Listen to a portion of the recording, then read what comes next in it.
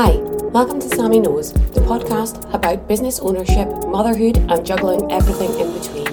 I hope that you enjoy listening, and I'd love to hear some feedback on my episodes.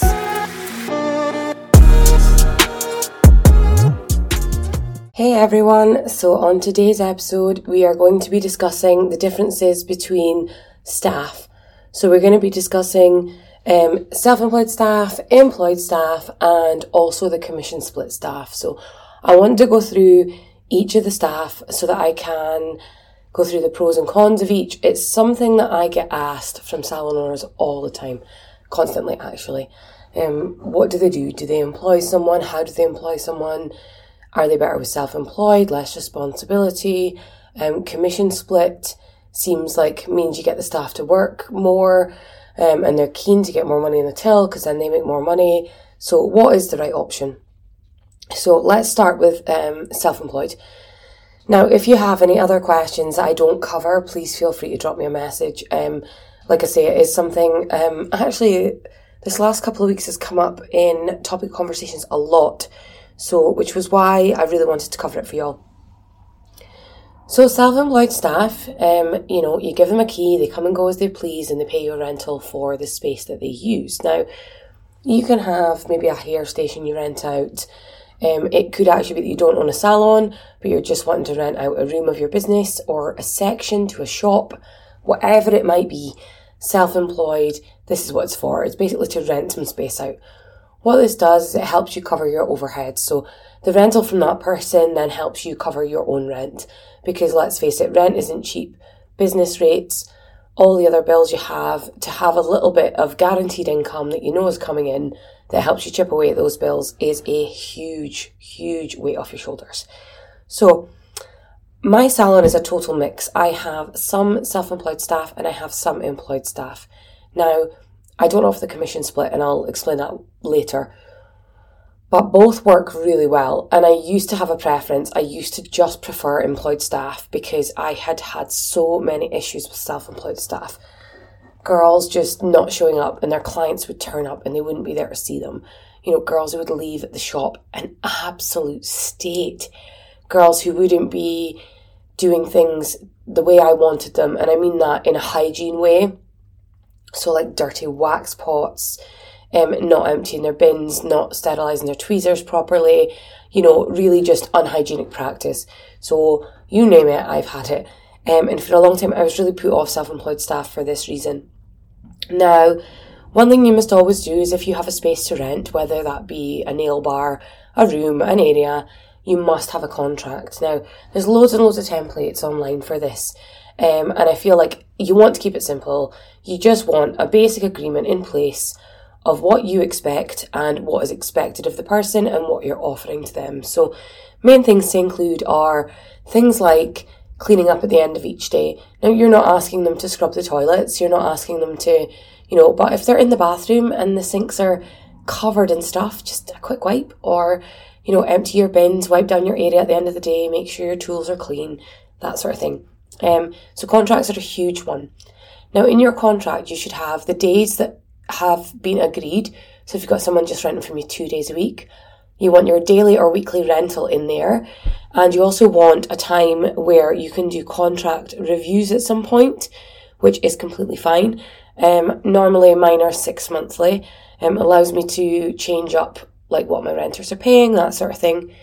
It should be signed by both parties and kept. Basic agreement of what's included. So what do they get? Do they get a trolley? Do they get a chair to use? Do they have a treatment room with a sink? Are their clients allowed to use the Wi-Fi? Is the tea and coffee services included? All of that stuff, really, really important. So make sure you have a good think and you put everything in there, okay? So it's really important to make sure that you are having people that are working to your team ethics. So people that are working clean, people that are doing what you want them to do. The other thing I would like to add in that isn't actually on my list to cover is insurance.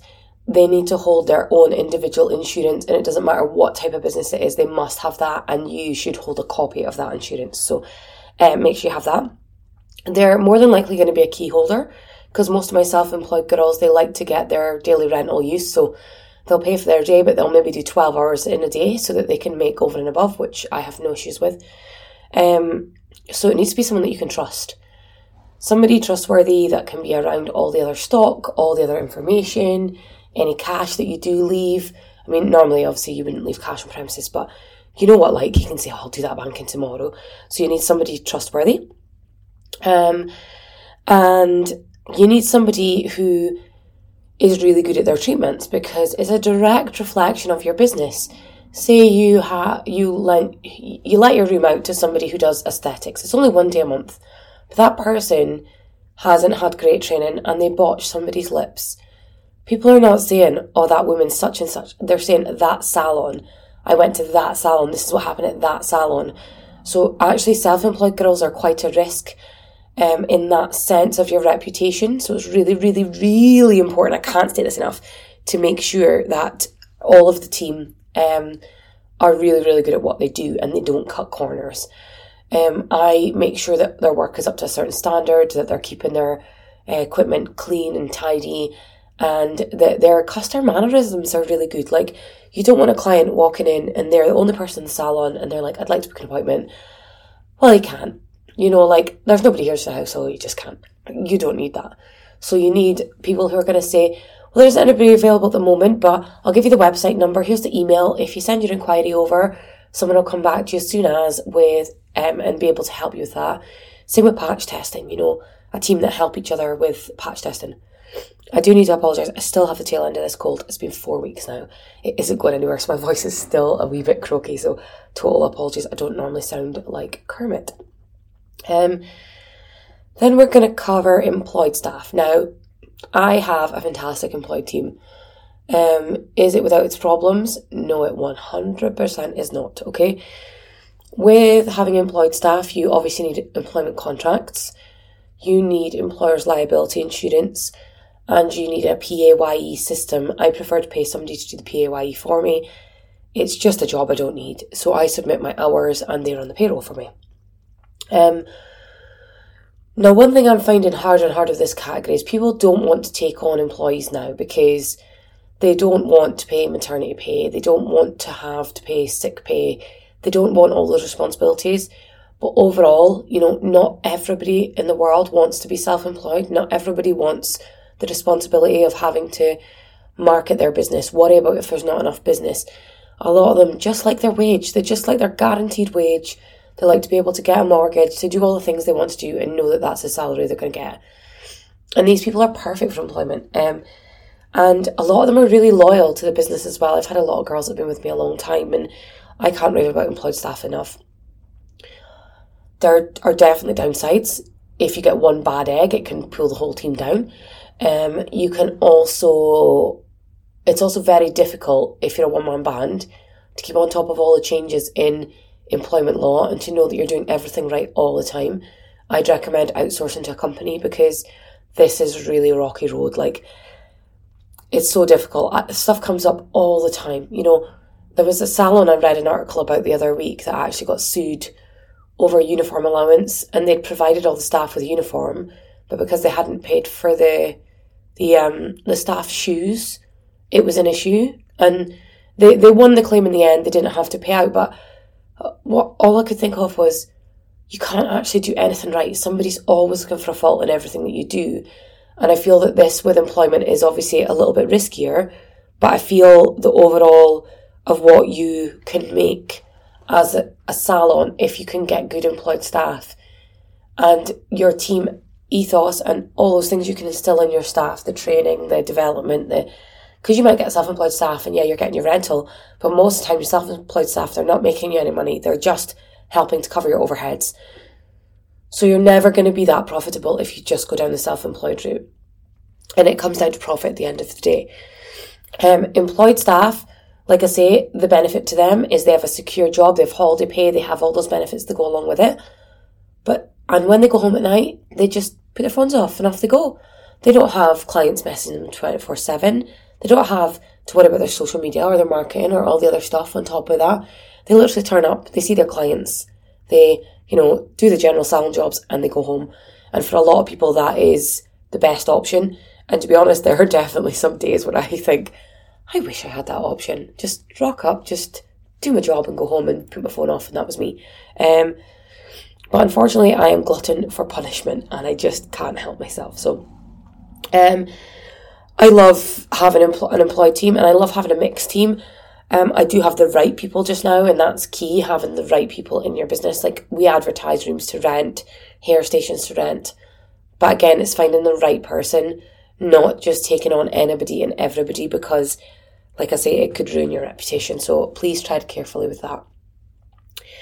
The other thing I want to talk about is commission split. Now, I actually had a salon owner on the phone just last week saying that they wanted to remodel their business, but they wanted to do it as a commission split. Now, you'll know this as, it's popular in the hair and beauty industry because, so say a hairdresser takes in £100, maybe 60% of that goes to the employee or the employer, and the other 40 goes the other way. So depending on what contract you have. However, there was a new thing that came out from HMRC, and it's called an IR35. So if you are considering this at all, look up the IR35. So basically, HMRC are clamping down on this type of not employment, but basically this model, because it's disguised as employment. I've seen a number of salon owners get sued over this because it looks like employment, but it's not, but it kind of is. So it's really, really risky. It's a really risky option for your salon, and I would really advise against it. Like, I cannot state this enough. So the people that I know that have been sued, they've been sued for holiday pay, for maternity pay, for sick pay, because it is a form of disguised employment, and it really isn't worth your risk, because if you go ahead and you do that and you end up with a huge lawsuit because what you're doing isn't classed as ethical, and this goes down to, even I see it a lot for aesthetics practitioners, they'll rent the room on a commission split. It's the same thing. Never split money. Always keep it simple. So either rent or employ. The commission split just isn't worth the risk. And this is going to increase more and more over the next little while. I feel that this is just the tip of the iceberg, and if I can do one thing, it's to discourage salon owners from choosing this method. Now, the easiest way to find out what suits you and your business is to talk to an accountant and to run some figures. Now, staff ideally need to be making you 3 times their salary. This covers things like stock, overheads, VAT, like all your electric bills, that sort of stuff. And it's not until you usually get over that 3 times the salary that they're actually generating a profit, which is scary figures, really. Because if you're paying somebody, just for example, £10 an hour, they need to be making a minimum of £30 an hour before they are breaking even. Now this is obviously not every scenario, but this is sort of like a rough synopsis. I can't even say that word. A rough breakdown of it. So, £10 an hour, £30 an hour, okay? We also need to account for white space, holiday days, sick days, anything that we're paying them for. Now, that's really, really important that you run a full report. Now, I use a salon software called Forest. It's my favourite software. Anyone that knows me knows that I am a hardcore Forest fan. I love everything about it and everything that they do for the industry. It is a premium software company, and I'm not being paid for this promotion. But if your salon has more than 3 staff, I would recommend the investment. I don't think it's not a risk that you should really be taking. You want software that can help you do everything that you need to do, from your marketing to your reports, the whole lot. And Forest is the best one, hands down. But like I say, premium price. So on Forest, each month I can run a report, and it tells me how much that staff member has taken in service sales, and how much they have taken in commission, as in how much retail they've sold. It also tells me the exact number of hours that they've worked, holiday pay, and I can calculate exactly if they're making enough money. This is also a key tool for if your staff members come to you and say, I really think I deserve a pay rise. You need to be able to run the figures and explain to them why you can't give them a pay rise if you can't. Also, you'll be able to pick out your top performers, and those people who are generating you a lot of money, you can afford to pay them a lot more than the other staff members because they're consistently bringing in that revenue. So this is where we end up with long-term loyal employees, because they're bringing in enough for you to be able to pay them like a substantial bonus for being there. Many salons do this in different ways, but one thing I find is we do commission on large ticket items. So if they've done a service that is over a couple £100, so say it's like a microblading service, or they've sold a course of IPL, then they get money from that, because that is a high ticket item. They've had to train really hard to be able to offer that service, and I can charge a premium because it's a premium service. I need to break it down and obviously make sure I'm still making enough money on it to be able to break even and do all the things, because a lot of these treatments then come with their own extra expenses, like extra licensing. The insurance for doing these treatments is up through the roof. So I have to do my calculations a lot. There's a lot of calculators you could use, to look at this and to be able to sort it all out. But they're definitely worth running your figures. I feel that there's so much you can learn about your business and about how to keep it not in a deficit. I know that it's really, really hard. It's really hard. Every day can be a fight. It really can when you own a salon, because you could have 6 cancellations that day, and that is really something that could turn your business upside down overnight. So please always make sure that you're doing all your figures and that you're running things and ensuring that everything is above board.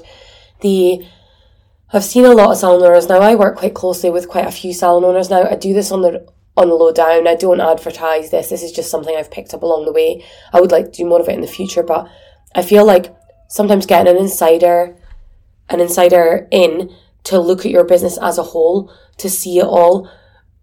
When I go in to see salon owners, I can point out things that they're just completely missing, and it's just because they're in this tunnel vision of make enough money, get the bills paid, make enough money, get the bills paid, that it's very rare for salon owners to sit and break down their finances and look at the whole picture. Now, years ago, I had a salon that went bust. It actually went bust after I'd sold my shares, but it still had a lot of implications with that, and I should have kept a better grip of the finances and watched everything. And I'm here and talking about this because I've learned the hard way, and I don't want to see other people learn the hard way. So one thing, if I can give you any part of advice on your business, is to learn about your finances. And it isn't something we all end up coming into this business and being shop owners, being salon owners, because we think we're so good at our job. I'd love to have my own shop. I'd love to have my own name above the door.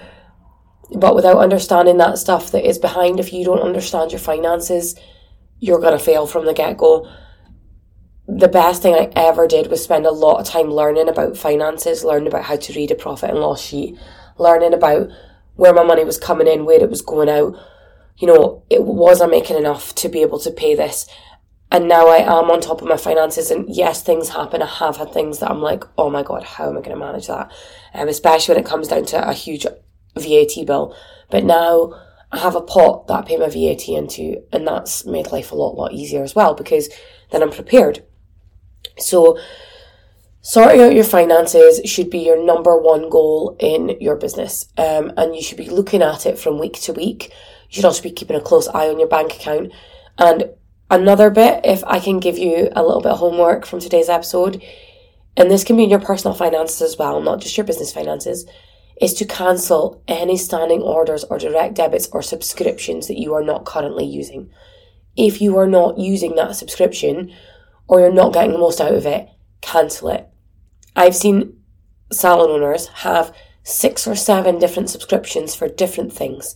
Things that they're like, oh, I hardly use that. I maybe go on once a month. Well, do you really need it? No, I could actually manage without it. Please go through everything, because you can save yourself a substantial amount of money by doing this, okay? No unnecessary outgoings. I think really the only other thing that I really want to cover is when you're looking at staff, one of the key things is that they fit in with your team, okay? Now, I hire, this sounds really strange to some people, and I always get laughed at when I say this, but I hire based on personality, okay? I don't care if you're the best brow artist I have ever met in my whole life. I do care that you're one of the nicest people I've ever met. I do care that you are going to welcome every client that walks through my door. I do care that the rest of the team are going to like you, because very quickly a salon environment can turn toxic. So if somebody genuinely has customer skills and is a nice person, they are going to be such a fabulous fit for your shop, or your business, any business. Now, I also co-own a training academy, which I think I've covered before, but one of the things with that is I can put the team through any training that they may need. So if somebody's really struggling, I can help them get better at their brows. I can help them, I know somebody who can help them get better at their lashes. But I can't teach customer service. I can't teach being nice to people. People either have that or they don't. And if they're the sort of person that likes to hide away and hide behind their phone screen, then they're wrong for a customer service industry. And that is a really harsh thing to say, but if they can't openly just talk to a stranger, they're not for you. Clients like a rapport. So clients like somebody who they see and get a really good connection with, okay? Now, another thing, when I have a team, for example, this isn't the exact scenario because I want to keep identities covered, but I had this girl that started with me and she was unreal at nails. I mean, like one of the best nail techs I've ever seen in my life. And I was absolutely buzzing to get her on board. Loved, when you just find that person, you're like, their work is amazing and I'm so excited they're coming to my shop. So there was that. And then I had another staff member who was okay at nails. They weren't great, I'm not going to lie. They weren't the best nails in the world, right? She'd done plenty of training, but do you know what? She was one of the nicest people I have ever met in my whole life. And every single client loved her. Everybody rebooked because they loved chatting to her. They loved her mannerisms, the way she was with them. She made them feel like they were the most important person in the whole world. And that, sorry, I'm making more noise today between my voice and that. The most important person in the whole world. And she was always booked back to back solid. And part of me was like, her nails weren't bad. And they definitely weren't awful, but they were nowhere near to the standard of this other girl. The other girl had zero chat. So she would hardly talk to the client. She would just put her head down. And she was struggling to get rebookings. And when I'm looking at it, I'm thinking, this is crazy. Like, this girl's talent is like through the roof. But this girl has the welcoming customer personality. And I figured over the years that that's what you need. That's the secret. That is the secret. It's finding the people who make your salon welcoming, who make it bubbly, who give the client that customer experience. It's not the people who are amazing at their job and just put their head down. And I'm sure there are people that are like that in the industry that do well. But overall, in all the people that I've had through the years, it's always the ones with the best personalities that are chatty to the clients, that make the clients feel welcome when they come in, that remember key factors from the last visit that the client was in. So if they remember, such and such, maybe the woman had told her, that she was going on holiday. Next time that client comes in, oh, how was your holiday? Like, did you have a good time? I can't wait to hear all about it. Staff members who have that rapport with their clients will 10 times over be booked a lot more than staff that don't. Sorry, I'm gibbering my words because this wasn't actually on my list to cover. It just sort of came to me there, and it is something that I preach, is that, so now when my management team go and they do interviews for me, I always say, pick the nicest person. I don't care who has been in the industry the longest. I don't care who has the most qualifications. I don't care who has travelled the world and worked in luxury spas. I care about the person. I care, is that person going to fit in with my team? Is that person going to make my clients feel $100? I mean, I just feel that $100. Sorry, I should have said $1 million bucks, but you get the gist. Anyway, that is my most important factor. So if you're looking for any team members to join your shop, please, please, please hire based on personality and not on their training, because training is accessible. You can pay for training, and yes, it might cost you a little bit more, but at the end you will have a much better team member than if you take on the experienced person with no rapport. And I am seeing it a lot more, and I think it's because we all spend so long staring at our phones. We all send a text message over calling now. We all, like, our social interaction with each other isn't what it used to be. And I'm seeing more and more people struggle with this over time. And it is hard to find those people now that are super bubbly, but I promise you won't regret it. In next week's next week's episode, sorry, you're getting a fun episode today between my cold and then my jumbled up language. So in next week's episode, I'm going to be covering a bit more on what happens when your business grows. So at the moment, you might be small, you might be a one-man band. What happens when it grows? Do you expand? Do you stay with just one venue? How do you get that salon growth? So that is next week's episode, and I cannot wait to cover that one because that is quite a fun one for me, because as I grew, there was a lot of things that really, really surprised me about running a much bigger business compared to running a smaller business. And there are pros and cons to both again, but really excited to share that with you. So I hope you enjoyed this week's episode, even though I am full of the cold and talking gibberish. I'd absolutely love it if you'd leave me some form of feedback, especially on my Instagram page, or get in touch if you have any questions. I am happy to help salon owners, so if you're struggling, please just get in touch. Thank you for listening to today's episode. I hope that you enjoyed the topics today. If you'd like to contact me directly, or you would like any help individually with your own business, please email me at hello@sammymcdonald.com. That's hello@sammymcdonald.com. Sammy spelled with a Y and McDonald is M-A-C.